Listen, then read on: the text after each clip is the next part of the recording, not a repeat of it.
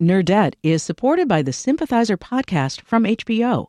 Join host Philip Nguyen in conversation with the cast, crew, and author Viet Thanh Nguyen as they discuss the making of this historic HBO original limited series. Stream new episodes of HBO's The Sympathizer Sundays exclusively on Max, and listen to the Sympathizer podcast wherever you listen to podcasts.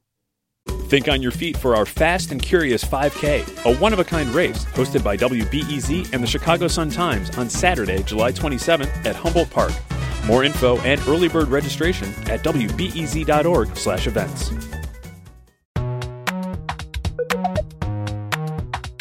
From WBEZ Chicago, this is Nerdette. I'm Greta Johnson. We made it to another weekend. Coming up, one of the creators of the HBO show Somebody Somewhere talks about why those Midwest vibes are so important. Instead of leaving the place you're from, I think the sort of beauty of the show is getting to look at these prairie fields and these things that you were taking for granted and seeing kind of the beauty in that. Plus, the latest in our Nerdy Job series. This time, it's a professional TV watcher. I love to think of my job as still sort of being back at the video store or working at a bookstore. But first, time to unpack some of the wild and wonderful things from the week that was. With us this week, we have the two hosts of the Vox Podcast Today Explained, Noel King and Sean Rameswaram. Welcome, you two. Thanks for having us. Hello. Oh my gosh, I'm so excited. Okay, so we're starting with the Olympics again. Not my strong suit, but some interesting stuff. The 2022 Winter Olympics wrap up this weekend. There have been some great moments. There's been an effort for a more diverse field of athletes. The first Black woman won a gold in speed skating for the U.S. But like almost all Olympics, there's been plenty of drama and scandal, human rights issues with China, also questions around doping. One thing that I thought was really interesting, especially as a self-identifying snow snob who grew up in Alaska, is that all of the snow in the competitions is man-made, or almost all of it anyway, because climate change has made it so difficult to count on enough snow being available. So as we close out the games, my question, we're zooming out, is like, should the Winter Olympics even exist? Now, Sean, I know you're an Olympics nerd. What do you think? It's a really interesting question. Should they exist, or perhaps should we just always do these things in the exact same place? Like the summer's always in Greece because of, history, and the winter's always in, I don't know. It's harder and harder to say where the winter would be. Even in Canada, in Whistler, which you would think is, dependable snow, where they had the Winter Olympics a few Olympics ago, they were trucking in and helicoptering in snow, at least at these games in Beijing, where historically, they had to make all of the snow. They were still making it there. They had to reroute a bunch of water, I think, but they weren't trucking it in and helicoptering it in, as far as I know. But it is increasingly difficult and problematic, especially the energy consumption to make that much snow. It's bananas. And there's a lot of glory and a lot of, gold. So you don't want to say, let's not do the Winter Games, I guess, but how to do it in a way that isn't just like a knife in the heart of the planet is a fair question, I think. Well, yeah, and I don't know. It's fascinating, too, thinking about, like a northern climate that even now is consistently cold enough. Because even in Alaska, like the Iditarod, these dog sled races, sometimes they're just running through mud at this point. Really? Not even. Yeah, it has happened for sure. So, yeah, Noelle, how much are you following the snow situation? Okay, I'm going to be honest with you. I have watched not a single second of the Winter Olympics. In theory, I love the Olympics because the whole world gets together and does a thing. I think this year is super interesting because of what is going on in China with respect to human rights and the Uyghur people. And there's this negativity to it that has made me very sad in a way that made me not even want to watch the opening ceremony. So, I'm sitting this Olympics out. Yeah, I do feel like there's just, I don't know, it's interesting thinking about what you're bringing up, and even in the context of the great irony of all of these people coming together, but also the fact that if we need to manufacture this, use energy to manufacture the snow because we're using so much energy and slowly destroying the planet. It's sort of is this celebration what we need to be focusing on, or should we be putting our efforts in other places at this juncture, maybe there's another thing the world could get behind. Like, what would that be? If not the Olympics. What if we had like a cook-off, you know? Cook-off!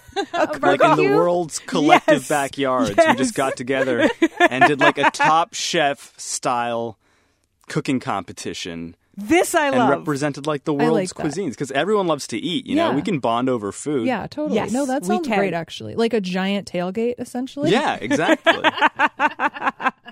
I love it. I love it so much. Okay, so another big story from this week that y'all did report on too, actually, is about what's happening in Canada. Truckers are protesting a vaccine mandate. There was a border blockade in the nation's capital. Prime Minister Justin Trudeau declared a national emergency.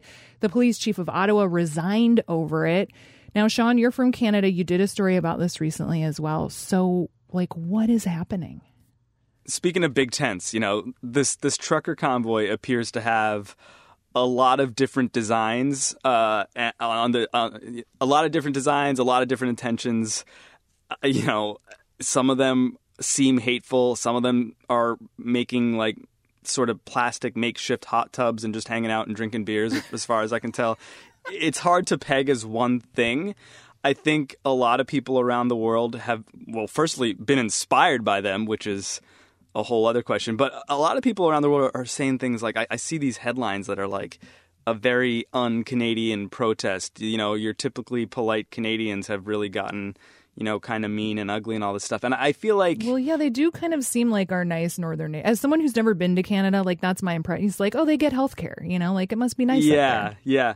And as someone who grew up in Canada, I would just say that's a misconception. Sure. Canadians can be mean. Canadians can be racist. Canadians have a history of mistreating their Indigenous peoples, as you probably heard. Yes. In recent months, actually, you probably heard about that story. And so I think it's another reminder that Canada is just another country that has a whole host of problems.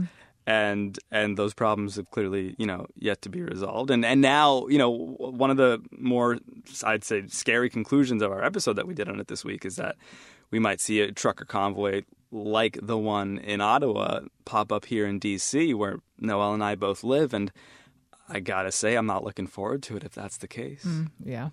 So, Noelle, what stands out to you about this story?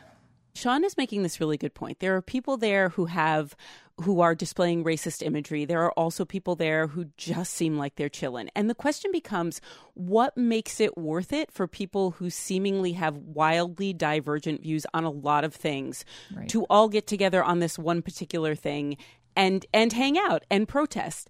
And I have covered a lot of protests in my time as a reporter, and I think one of the things that started to emerge over the last few years is how you can speak to 10 people at any event like this, and they're all there for 10 different reasons. And if you put two of them, if you're like, hey, let's grab two of you and have you talk it out, you would realize they do not know why the other one is there. And they totally disagree on what the point of the whole thing is. It's just like, it's a chance to be in a crowd.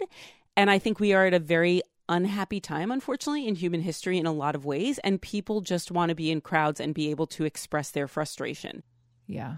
So, Sean, do you think Americans are invested enough in this story? I mean, it's obviously like it's been on the news. Y'all covered it. I've been hearing a lot about it on NPR too. But like, I don't know. Do you think we should be keeping an eye out more on what's happening? I mean, they've raised millions and millions of dollars, and I believe a fair sum of that money is flowing in from the United States. So it does seem like something Americans are paying attention to, whether they're, you know, looking on in fear or in admiration in some cases, clearly. And I think, you know, you can't downplay the influence of this trucker convoy in Canada and the success of it. I mean, Amsterdam, New Zealand, Paris, potentially Washington, D.C. It's significant. They cracked this code. And it's very simple. It comes down to using trucks. Using trucks was this ingenious sort of evolution of protest, I guess, that is now getting the attention of the entire world, it seems. Yeah, no kidding.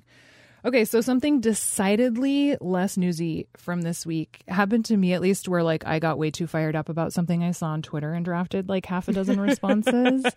And it's about spoilers. It's like not at all important, but it's important in my heart apparently. And I was just really curious where you two fall on this spectrum. So the tweet was from Bob Mondello, who's NPR's film critic. And he actually, it was like a quote tweet from Eric Deggans, who's TV critic there. I admire both of their work very much, but both of them were like, spoilers, like get over it, essentially. And Mondello especially, he said spoilers were like invented by film studios so that people would go see movies as soon as possible. And that, you know, if a movie really is good, plot doesn't actually matter because it's all about execution anyway. So you could know what happens and still really appreciate the film. I completely get that argument, but I also extremely disagree as a person who, you know, is extremely spoiler averse. Like, I don't read the back of the book before I read the book because it shapes too much what I'm going to experience in the book. So, yeah, I don't know. I was just curious what you two think as people in the culture. Noelle, what do you think? I think Bob was talking as a critic and not a consumer. And I think there's a super interesting distinction here, which is I am obsessed with endings. There are like endings that I will rewatch. You know what I rewatch a lot? The ending to the movie Melancholia. The ending of The Sopranos is another one. Sometimes I'll just watch it to cheer myself up and be like, what was he thinking? But I can't get through a thing if I know how it's going to end. I just can't. There has to be suspense for me. So you never saw Titanic? Okay. I saw Titanic because I was 16 and Leonardo DiCaprio was hot. Yeah. But the twist with the door, we should all acknowledge, was like a come on. No, I think it's legitimate perspective for a critic to take. I really do. And of course, the idea that it was ginned up by studio systems, it does make sense, actually, right? For box office. Yeah, I could see that. Something I had never considered. But no, as a person who wants to enjoy art in the way that a director and a writer and an editor have conceived of it, do not tell me what's going to happen. Yeah. Don't.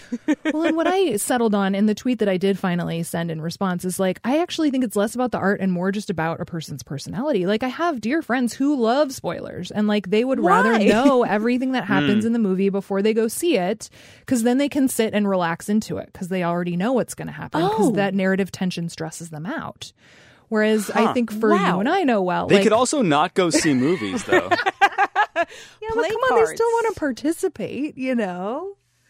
So Sean, you're also anti-spoiler. I'm getting that vibe. I think a bigger pet peeve of mine is just trailers that give away way too much of the movie. Yeah. Sometimes I see one of a movie I'm actually excited to see, and then I'm less inclined to want to see it. And I think Power of the Dog is a really good recent example, though I guess maybe that movie isn't for everyone. But the trailer really, it didn't appeal to me at all because I couldn't even tell what was going on in the movie, but then I still wanted to see it because, you know, the director and the stars and the Johnny Greenwood and all this stuff. And then I saw it, and the movie had me guessing the whole way through. Yes. I didn't ever quite know what it was about, and everything I thought was going to happen either didn't happen or happened in a much smarter way than I thought it would happen.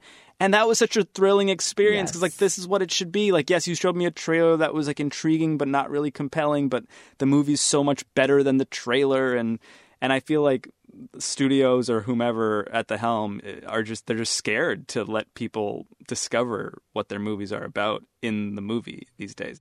Yeah, there is such a delight in having almost no expectations about something and just showing up and seeing what happens, you know? And I feel like that exists in so few opportunities these days that like whenever I can have that, I want it, you know? This was so much fun. Noelle, Sean, thank you both so much for coming on. Thanks, you guys. This was really fun. Oh, thanks so much for having us. It was a pleasure. Thanks for the laughs. In just a minute, we talk to one of the showrunners behind HBO's bear hug of a show, Somebody Somewhere. Nerdette is supported by the Sympathizer podcast from HBO. Join host Philip Nguyen in conversation with the cast, crew, and author Viet Thanh Nguyen as they discuss the making of this historic HBO original limited series. Stream new episodes of HBO's The Sympathizer Sundays exclusively on Max, and listen to the Sympathizer podcast wherever you listen to podcasts. Think on your feet for our Fast and Curious 5K, a one-of-a-kind race hosted by WBEZ and the Chicago Sun-Times on Saturday, July 27th at Humboldt Park. More info and early bird registration at wbez.org/events.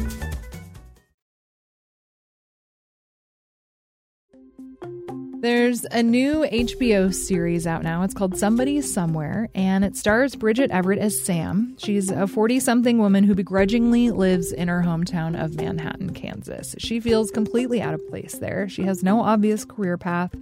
She's grieving the death of her sister. Her mom is struggling with alcoholism. I know.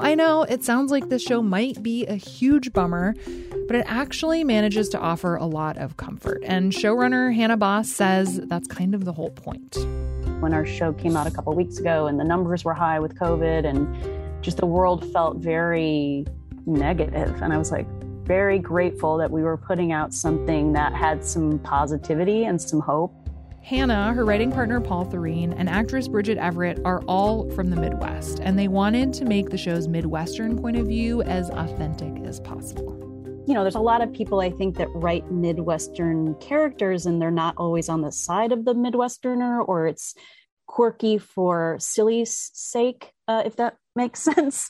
Yeah, totally. And we were just trying to make it in a really authentic way and sort of do things that we sort of experienced growing up, you know, whether it be not talking about things and, you know, it's not like a therapy culture, you know, there's a straight shooting kind of way of being from the Midwest in a lot of ways. And then there's also like a total avoidance of certain things. Right. I love to, I think partly what made this show so special is that, like, I mean, it's cast full of people who actually look like people. You know what I mean? Yes. Yeah, we were kind of going for humans. Yeah.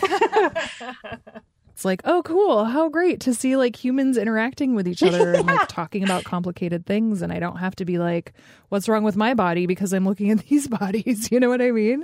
Totally. And if we had like had to shoot this in LA, I feel like we'd be like, why does that farmer have perfect teeth? Why does exactly. you know? Yeah. Abs too, though. Yeah, exactly. Yes. I think too, there's also just like a really nice natural beauty to the show, you know? Yeah, I think the Midwest is beautiful. I feel like part of Sam's journey is, you know, being stuck and then deciding not to leave and not to go to a big city, not to go to a big coast, and to sort of figure out what she wants from Joel, who sort of opens her up, and, you know, singing is kind of her magic power. And instead of leaving the place you're from, I think the sort of beauty of this show is getting to look at these prairie fields and these things that you were taking for granted and seeing kind of the beauty in that, which I think I got to experience when we were shooting out in cornfields. You know, I had a very trippy moment when I turned to my, you know, co-showrunner Paul Thurene, and we're looking at all this corn, and we had been there for many, many days, and we had noticed, you know, how much the corn had grown over the few days we were there. Yeah. And we were just like very moved by like the inching up corn and how it looked like an ocean, you know, and it was super dorky. But I was like, oh, we're very lucky to be shooting in the Midwest. I don't know, though. There's a sweetness to that too that I just think is really I love that. Yeah. So you mentioned Sam's friend Joel, played by Jeff Hiller. He is amazing. Like, it was funny because with this show, more than almost any other that I've watched recently, like, you know, I'd be like doing dishes or something, and like, I just want to see his face, you know? He's a great person too. So I'm glad you said that. Yeah. Jeff and Bridget's chemistry is just so, I know it's cheesy, but it's very magical. And when they're just like stuck in a car together or just doing something so trivial, it feels very comfortable and safe. And it feels like some, you know, it's exactly what we were going for, which is like this high school, you know, friendship / love affair / you know, gray lines of a relationship with someone new. Totally. So you mentioned them being stuck in a car. We actually have a clip of them sitting in the car chatting with each other about their weekends. This is one of my favorite parts. Let's take a listen. Roll the tape. I like to lay around drinking wine in my underwear. It's pretty fucking great. What? I don't know. Just sounds a little lonely. Yeah, well, it works for me. Okay. And what do you do with your Saturdays? Like church outreach stuff mostly. I do ESL. I do youth group mentoring. Today we're packing up donations from the canned good and toiletry drive that I'm going to set up for choir practice. Every other weekend I have this volunteer gig at the pediatric clinic. And then I do sometimes do clowning for the kids in the hospital. Jesus. You do so much stuff. I just try to keep busy, make sure that the terror doesn't creep in. It's just so sweet. I just love it so much. One thing I wanted to ask you about is that with Joel, and he even talks about doing a bunch of church stuff in that clip, like there's a really interesting storyline around kind of his own faith and how it does and doesn't fit in with like what actual church is. Yeah. And I think there's also the idea that like church can actually be a lot of different things, right? And I don't know, it just got me wondering, like, I know the show was just renewed for a second season. Congratulations, by the way. Thank you. Thank goodness. I know, right? Is that something that you're hoping to explore more in season 2? I just thought that was such a fascinating thread. I think, Joel is always struggling with his spirituality. And I think that's really a key part of his character, especially being in this sort of conservative town. Just the same way that Sam is opening up from Joel, I think that, Sam is sort of a catalyst also for Joel to sort of open up in certain ways. Once the two of them sort of, intertwine, she kind of unravels his life a little bit and sort of, without any spoilers, he starts questioning where his spirituality fits in his life and, what it really means for him. So that's sort of an ongoing question, I feel like. Yeah, it's just so funny. I mean, again, without spoilers, like there's this moment in this store where he like almost kind of delivers a sermon. And like, but there's cursing in it. And it's just, it feels so much like him that it's just like, oh, I want more of that. I want like 100 people in a room to see that and then yell like praise Jesus or whatever. Well, I can't tell you what's going to happen because we just got picked up and we'll see what happens. We'll see what happens. But if this is still your dream, if you feel in your soul that this is your calling, then work it the fuck out, okay? Now somebody ring up this nice person. I'll take care of it. Thank you so much. So Paul said something that I thought was really interesting in an interview recently about this show. And he said that you two both like to write about stuff that kind of typically takes place like either before or after where most shows happen. Right.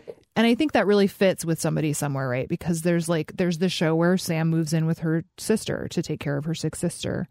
There's also the show where Sam like finally kind of breaks through and decides to use her talent to get the hell out of town.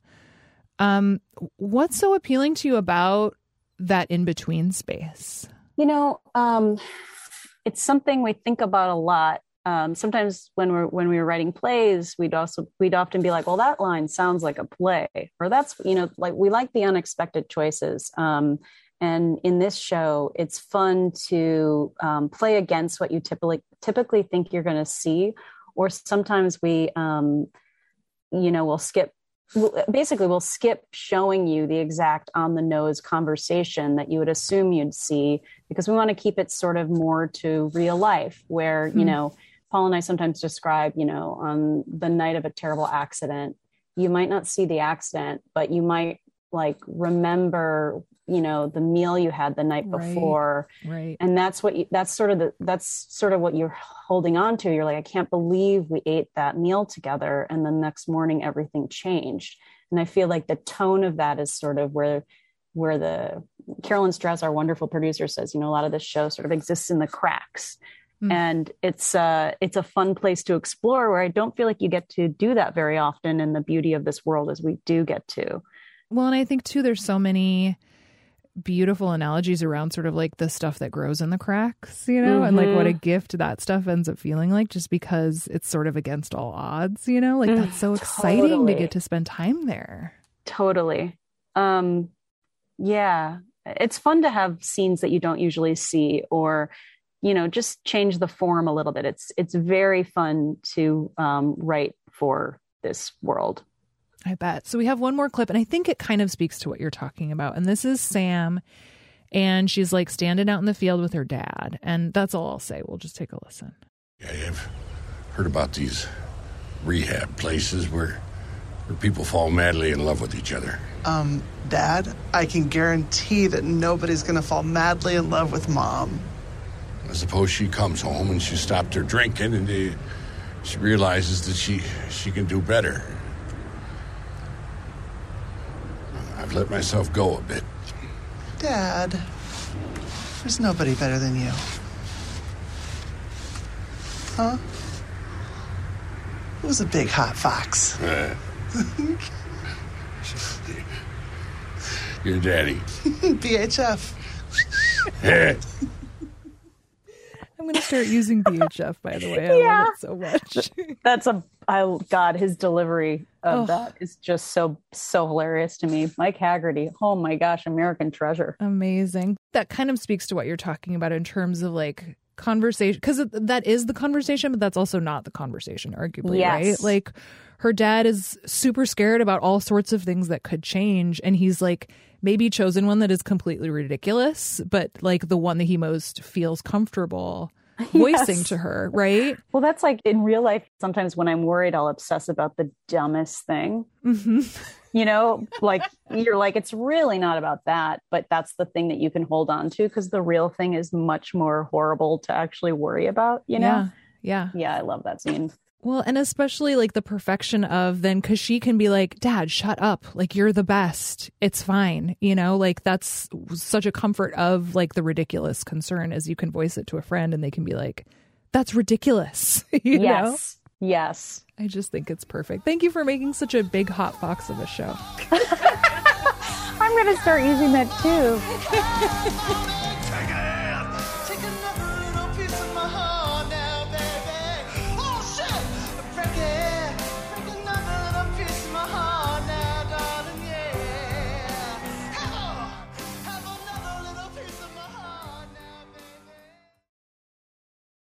We are back with another installment of our Nerdy Job series where we get to know some of the people who help make the stuff we love in very interesting and behind-the-scenes way. This week, Sherry Gulmohamed. She's an editorial insight strategist for Netflix. That's a very fancy way of saying I watch movies and TV shows for a living.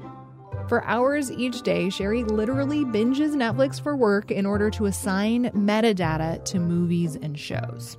Metadata is data about data. So basically, as Sherry watches something, she's checking boxes to help people find stuff they might like. For example, maybe you, like me, are watching Inventing Anna on Netflix this week. On the show page, it says the show is scandalous. You can click the word scandalous and find hundreds of other things that people like Sherry and her colleagues have also categorized as scandalous. Sherry says she goes through hundreds and hundreds of labels for every show. Things like quirky, irreverent, raunchy, and then there are storylines, fighting the system, science and tech gone wrong. That's one of my favorite ones. We do have every single kind of thing that could attack you. Bears, bugs, crabs. I don't know if there's actual crabs. Oh, here's a really great one. I believe we have a tag. It's like evil children. Any kind of crime you could do, anything you can think of, we probably have a tag for it. Tagging is important for a couple of reasons. It helps inform what the platform recommends to you, of course. Scandalous, yes, more scandalous, please. But also, this way, stuff is properly marked if it's explicit in some way. We don't want people to sit down with their children to watch something because we told them it was appropriate, and then it isn't. Sherry can power through a full season of a show in just a couple of days, but she's not like vegging out with popcorn the whole time. I'm taking a lot of notes. I am working while I'm watching. I stand up while I watch. Even when she's watching something that she may not like, she is happy to know that her tags might help someone else find it and be delighted by it. I love to think of my job as still sort of being back at the video store or working at a bookstore. Even when you are shelving books or putting away movies in the olden times, these are all things that someone was going to pick up and take home with them. And it's the same feeling I get here, even though it's digital. And yes, if you were wondering, she still watches TV for pleasure on the weekends, but she will actually sit on the couch for that.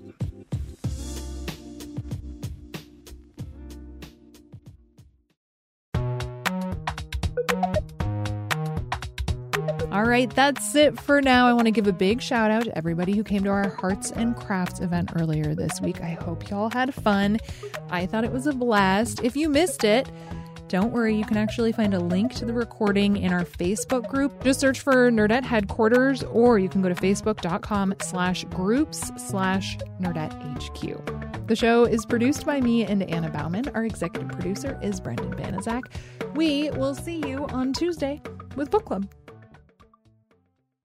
Nerdette is supported by the Sympathizer podcast from HBO. Join host Philip Nguyen in conversation with the cast, crew, and author Viet Thanh Nguyen as they discuss the making of this historic HBO original limited series. Stream new episodes of HBO's The Sympathizer Sundays exclusively on Max, and listen to the Sympathizer podcast wherever you listen to podcasts.